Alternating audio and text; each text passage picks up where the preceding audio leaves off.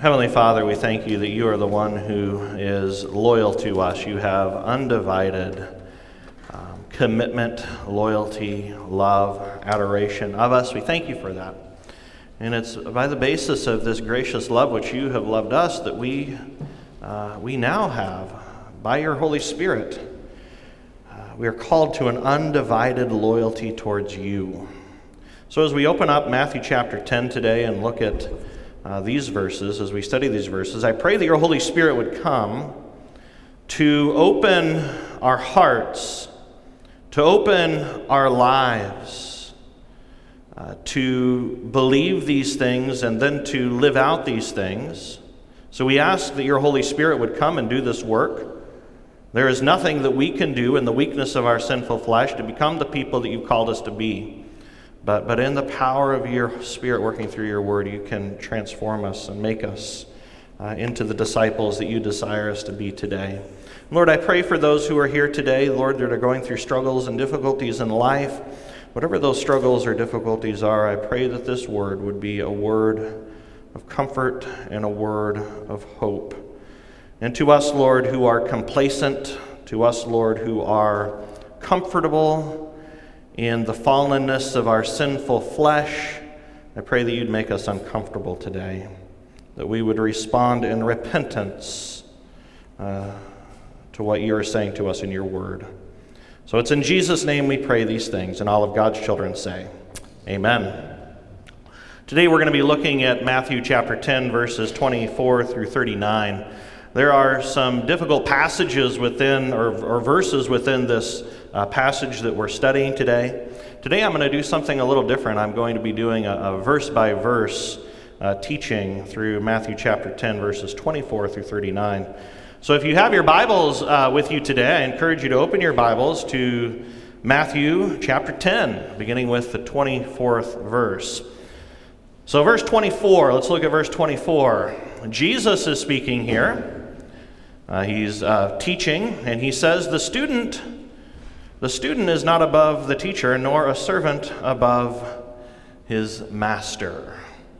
So the student, that's us, you and I, we're not above our teacher, and we know that our teacher is the Lord Jesus, nor a servant, we are the servants above his master, and we know that our master is the Lord Jesus Christ. So when a person is brought by the gospel of Jesus Christ to trust in him as Savior, that person becomes a student and a servant under Jesus. So that's who you are. You are a student and a servant of Jesus Christ. So you are called to be a person who learns from our Lord and Savior Jesus Christ. You're a person who is called to serve our Master Jesus Christ. And it's so important for me, I don't know about you, but it's important for me to remember every day that I'm not above my Master and I'm not smarter than my teacher. You see, we need to be a people who are submitted to a higher authority. We are a people who submit to Jesus, what he taught, what he did. So I need to submit to the lordship of Jesus Christ every day. I need to be under the authority of Christ. But here's the good news. He is not a harsh teacher. And he is not a harsh master. He is a loving teacher. He is a loving master. The scripture actually attributes the heart of God as that of a shepherd. The scripture says that the Lord is your shepherd. And he is a loving and a good shepherd and teacher. He is a loving master. And he is the good shepherd who promises to lead you and me with absolute loyalty. You see, he is committed to you. He is loyal to you. And because he's loyal to me and because he's loyal to you, we get to have undivided loyalty for him. So that loyalty to Jesus doesn't start, this loyalty thing doesn't start with our loyalty to him. It starts with his loyalty to us. And when we know how much we are loved by him and how devoted he is to us, then it's something we get to do. We get to be under our good and loving teacher and master, Jesus. But I asked the question, how are we led by Jesus today? We don't have Jesus walking the streets of Linwood. We can't go to a certain address and knock on the door and say, Jesus, I've been called to follow you. So how are we led by Jesus today? Well, we're led by Jesus through his word. And that's why we are to become students of the word of God. Because when we are students of God's word, then we become followers and students of Jesus. And we come under his authority. So his word is the thing that ought to have ultimate authority over us in our lives. So we're led by Jesus through his word. And when you open the word of God and trust the word of God and obey the word of God, you're living as a loyal disciple of Jesus. But this isn't an easy thing. This is a difficult life. It is not an easy life.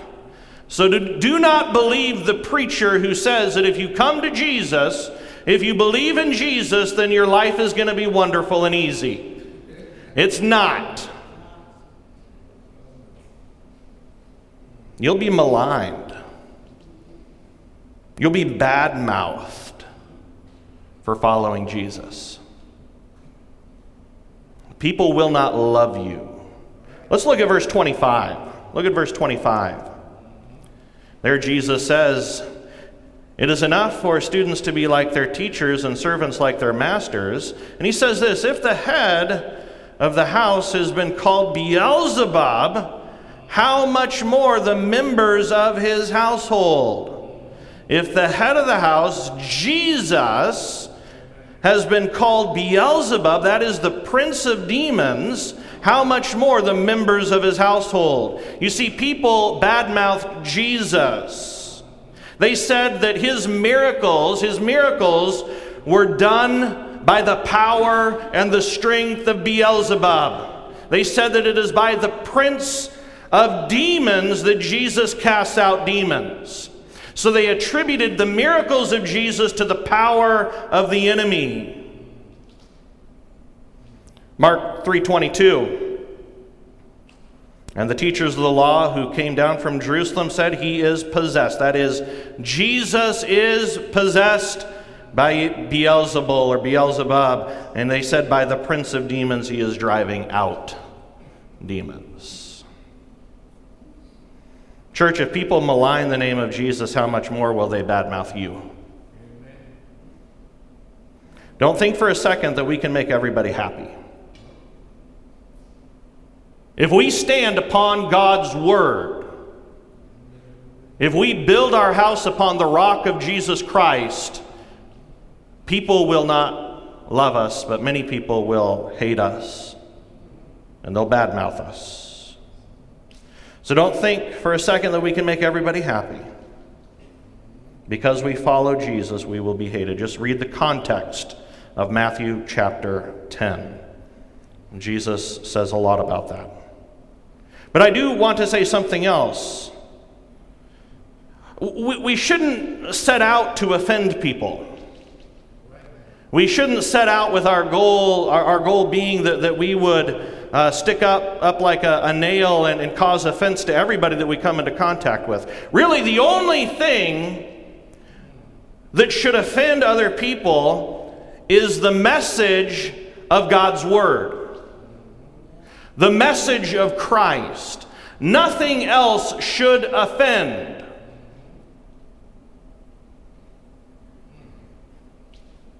The only thing that should offend our community is our trust in Jesus Christ, the life that we live as Christians.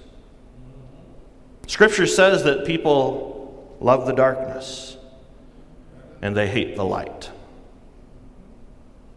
So when we shine the light of Christ, when we reflect the light of Christ, people aren't going to like it.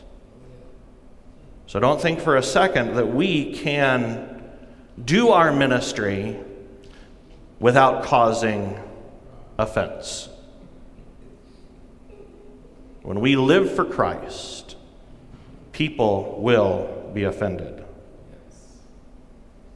But the only thing that should offend our community is the message of Jesus Christ and our stand upon the Word of God. And we shouldn't be afraid of offending. Again, we shouldn't go out with this goal of being offensive or with this disposition or attitude of being offensive. It's just simply the loving message of Jesus that people will reject. So what does Jesus say in verse 26? He says, so do not be afraid of them, for there is nothing concealed that will not be disclosed, or hidden that will not be made known. He says, don't be afraid of those who will malign you, who will badmouth you, because they badmouth me. And he says this, for there's nothing concealed that will not be disclosed, or hidden that will not be made known. There is a day when Jesus is coming. He's coming again to judge the living and the dead, and all the secrets of men and of women will be revealed on the day of God's judgment. Romans chapter 2, verse 16. Paul writes, this will take place on the day when God judges people's secrets through Jesus Christ, as my gospel declares. So there is a day coming where every secret will be made known. There really are no secrets when it comes to God. God knows everything. So, church, there is no need for us to fear those who seek to malign us. God is the judge. Even the secrets of others will be brought to light on the day of judgment. The world hides their shameful acts. The world hides their shameful deeds. But we, on the other hand, we do something different. We don't hide the message that we've received. And because we're not afraid, listen to what Jesus says.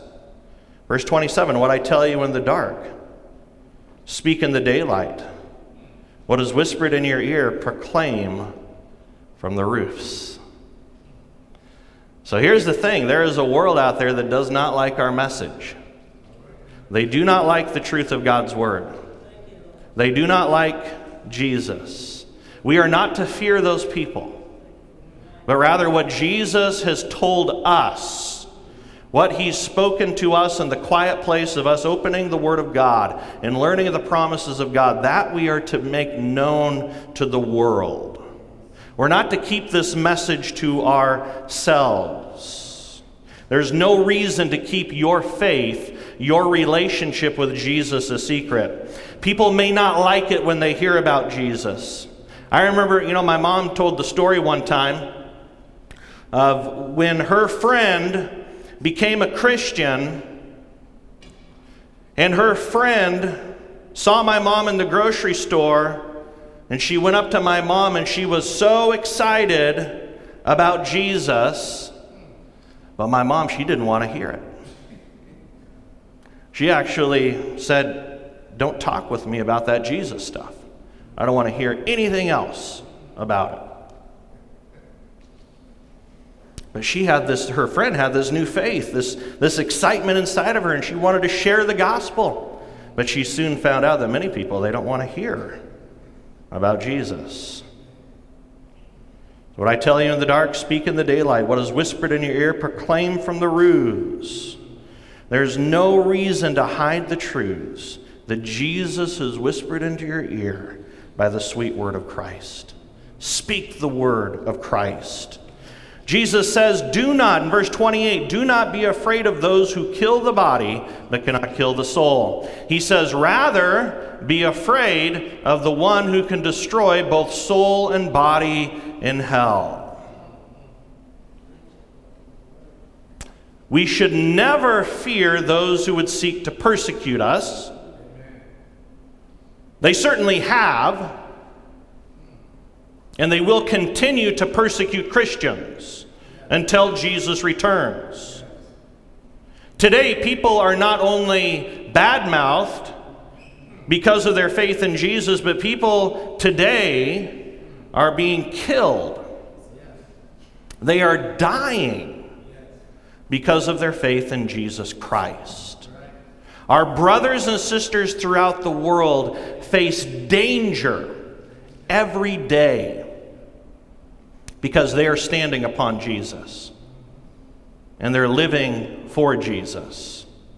And because they stand for Christ and live for Christ, people want to kill them. And right now we're praying for some of Noel and Trisha's friends in India. And one young man that we're praying for, he recently became a Christian. His parents poisoned him, tried to kill him because of his faith in Jesus Christ. So this stuff is real. We've had it so easy here in North America. We live in a relatively Christian culture where our faith is even somewhat, and especially in the past, has been lifted up as something that's virtuous. But things are changing within our world today. At one time, to be a successful person in society, it was an asset to be a Christian. It would actually help you advance in politics, and it would help you advance in business. But today, being a Christian is more of a liability. It's because people don't like Jesus. They don't like the light. Why do they hate Christ? Because he's the light. And what does the light do? What does light do? It reveals. It reveals things. And people don't want the wickedness of their sinful actions to be revealed and judged. It says, do not be afraid of those who kill the body but cannot kill the soul. Rather, be afraid of the one who can destroy both soul and body in hell. So we should never fear those who would seek to persecute us. Throughout all of church history, people have executed Christians, happening today. But we should never fear those who can persecute us and kill us. The only person we should fear is who? God. Fear the Lord. Proverbs 9:10 says, the fear of the Lord is the beginning of what? Wisdom. It says the knowledge of the Holy One is understanding. You see, Jesus is the one who is coming again to judge the living and the dead. He is the one people will ultimately give an account for their wicked deeds. And hear this, brothers and sisters in Christ, when you fear the Lord, you have nothing else to fear in life. What does it mean to fear the Lord? Some people think that, that this doesn't make a whole lot of sense. Because God is loving, he's tender, he's like a good shepherd who leads us. So what does it mean to fear the Lord? Well, it means that we hold God, Father, Son, and Holy Spirit in utmost reverence. We revere him. We revere who he is. We revere his holy name. And we seek to live our lives in a way that would bring glory and honor and praise to him. That's what it means to fear the Lord. To fear the Lord is to understand who he is and then to recognize who I am. It's to know that he is the Almighty. He is the powerful one. We are to honor and glorify his name. This is why we pray the petition, the first petition of the Lord's Prayer. What do we pray? Hallowed be thy name. When we pray, hallowed be thy name, we're simply praying that God's name would be kept holy among us.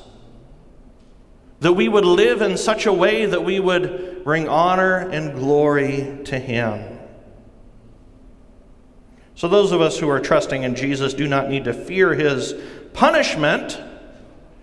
Rather, we fear dishonoring his holy name by our sinful thoughts, words, and deeds. So to fear the Lord is to find the ultimate path of wisdom and life. When you fear the Lord, you don't need to fear anyone or anything else. Listen to what Jesus says in verse 29. There's no need for you to fear. He says in verse 29, "Are not 2 sparrows sold for a penny? Yet not one of them will fall to the ground aside from your Father's care. A sparrow is worth less than a penny. And our Father in heaven is concerned for the sparrow and the sparrow's life. And even the hairs, very hairs of your head are all numbered. He knows how many hairs are on your head. He knows if there's 0 hairs on your head. And he knows if there's countless hairs on your head." So what does Jesus say in verse 31? "Do not be afraid. You are worth more than many sparrows." If he cares about the sparrow, he cares about you. And many people, they think, why would God care about me? Why would anybody care about me? But God says, I love you. I'm committed to you. My loyalty to you is unwavering. You have nothing to fear. Yes, they will badmouth you. Yes, they will persecute you. Yes, they will hate you. But you have nothing to fear.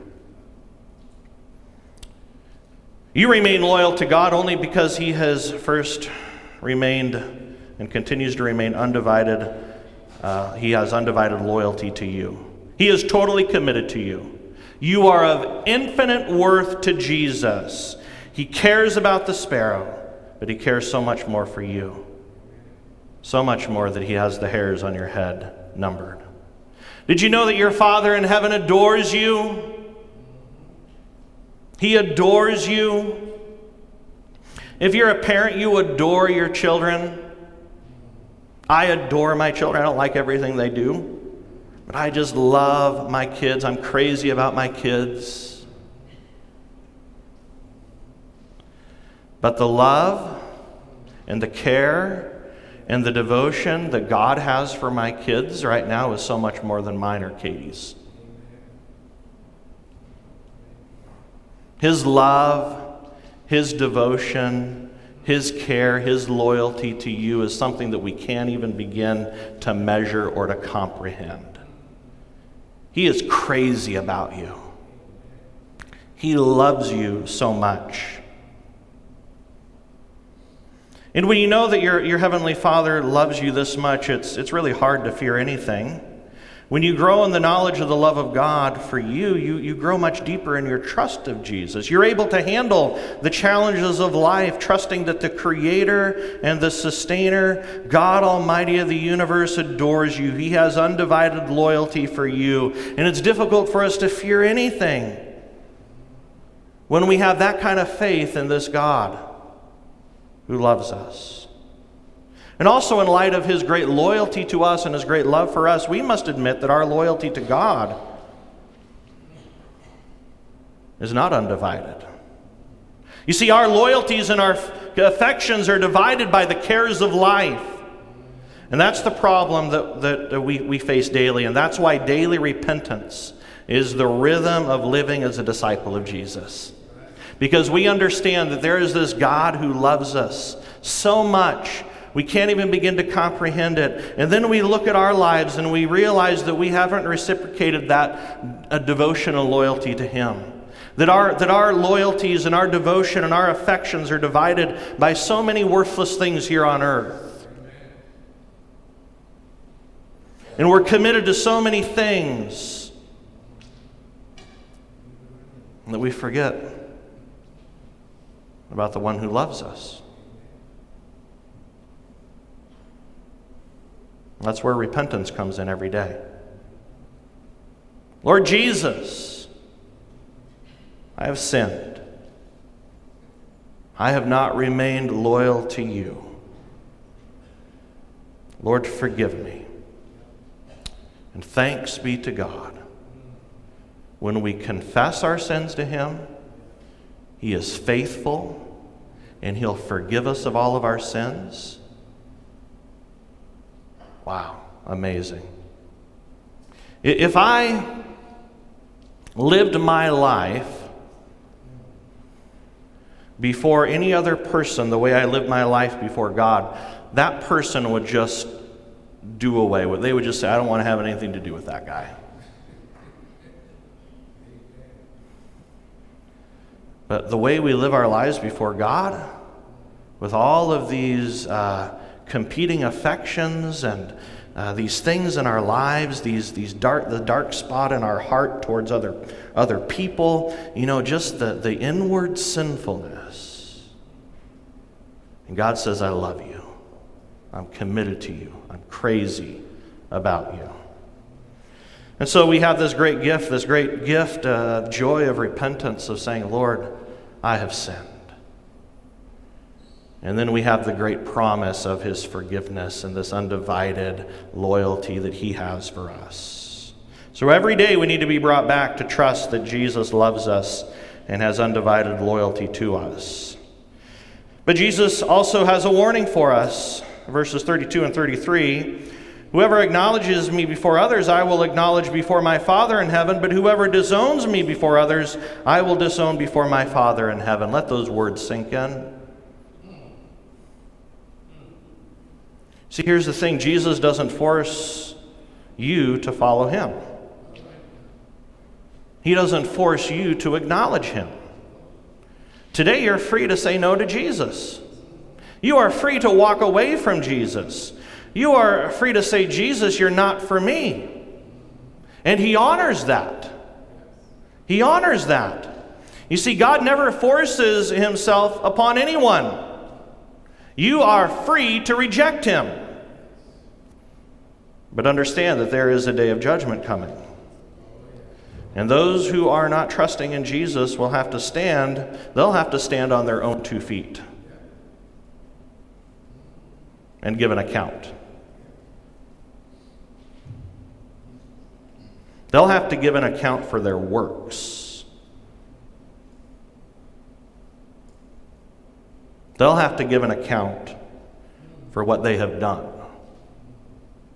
That's a scary thing. And I'm so grateful that I don't have to stand on my own 2 feet on the day of judgment.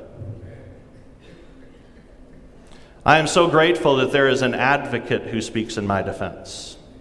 Jesus Christ, the righteous one. And so one day we will stand before the judgment throne of God.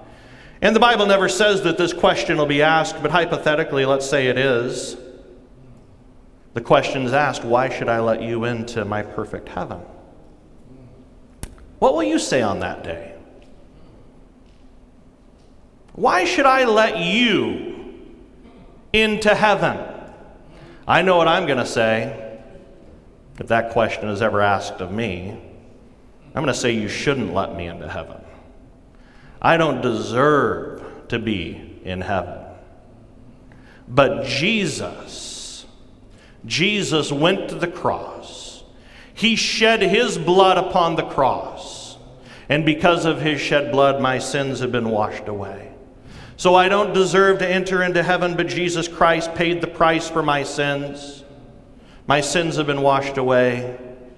So the only reason that I should go into heaven is because of what Jesus did for me, not because of what I did for him.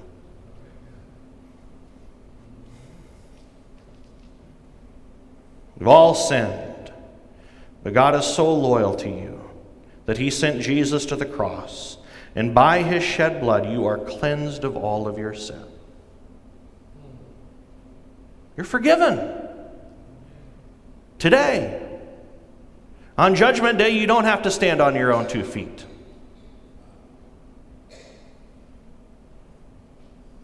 Good news. And he will never deny you. We will deny him, but he will never deny us. You might ask, Pastor, if I've denied him in the past, does that mean I'm lost forever? Is there no hope for a denier like me? Let me tell you this, there is hope for you. Even if you have walked through the darkest valley, the most sinful lifestyle you can imagine, the most wicked ways of this world, there is hope for you. There is forgiveness for you. You are welcome by Jesus. You are received by him. You're welcome to come and to be cleansed of all of your sins. But understand this, to become a disciple of Jesus is to also welcome conflict with a world that will not receive him. So this is what Jesus is going to talk about next in our passage, is that there's this conflict that comes as a result of being a disciple of Jesus. Verse 34, Jesus says, "Do not suppose that I have come to bring peace to the earth. I did not come to bring peace, but a sword. For I have come to turn a man against his father, a daughter against her mother, a daughter-in-law against her mother-in-law. A man's enemies will be the members of his own household." This is happening today, church. Listen, you're a disciple of Jesus. And in the power of the Holy Spirit, you can remain steadfast in following Jesus, even in the middle of the conflict that discipleship brings. This is happening today in our world. Families are divided. People are even, attempted murder even happens by family because of Jesus. When you know how much Jesus loves you, when you know that his devotion to you is undivided, you can endure with patience and love the conflict that develops as a result of following Jesus. And you see, God's love for you brings forth the fruit of love for him and for others. When you grow in your trust of God's love for you, when you grow in your trust of the love that God has for you, you cannot help but love him more and more. Your love for him eclipses the love that you have for others. And because Jesus has undivided love for you, you are called to have undivided love for him. Look at what Jesus says, verses 24 through 39. 37 through 39. "Anyone who loves their father or mother more than me," these are hard words, church. "Anyone who loves their father or mother more than me is not worthy of me. Anyone who loves their son or daughter more than me is not worthy of me. Whoever does not take up their cross and follow me is not worthy of me. Whoever finds their life will lose it, and whoever loses their life for my sake will find it." When a disciple of Jesus lives in the reality of how deeply they are loved by God, their love for God will eclipse all other loves. Now, we're not called to forsake our loved ones. Rather, the best and the most profound and the deepest way you can love your family, you can love your neighbor, is to be overcome and to experience the great love that God has for you. And when you understand how much God loves you, it's easy to love him above all others. And when you love him above all others, your love for other people is only going to grow more. You want to love your kids? You want to love your family members? Starts with loving God. And when your love of God grows, your love for others grows too. And something then begins to happen. When you love God with undivided loyalty, your love for others grows deeper and more profound. Look at what 1 John 4:19 through 21 says. It says, "We love because he first loved us." So that's where it starts. It starts with God's love for us. Verse 20, "Whoever claims to love God yet hates a brother or sister is a liar. But whoever does not love their brother and sister whom they have seen cannot love God, whom they have not seen. And he has given us this command: anyone who loves God must also love their brother and sister." So we pray that we would remain steadfast in our loyalty to God, because he is steadfast in his loyalty to you and to me.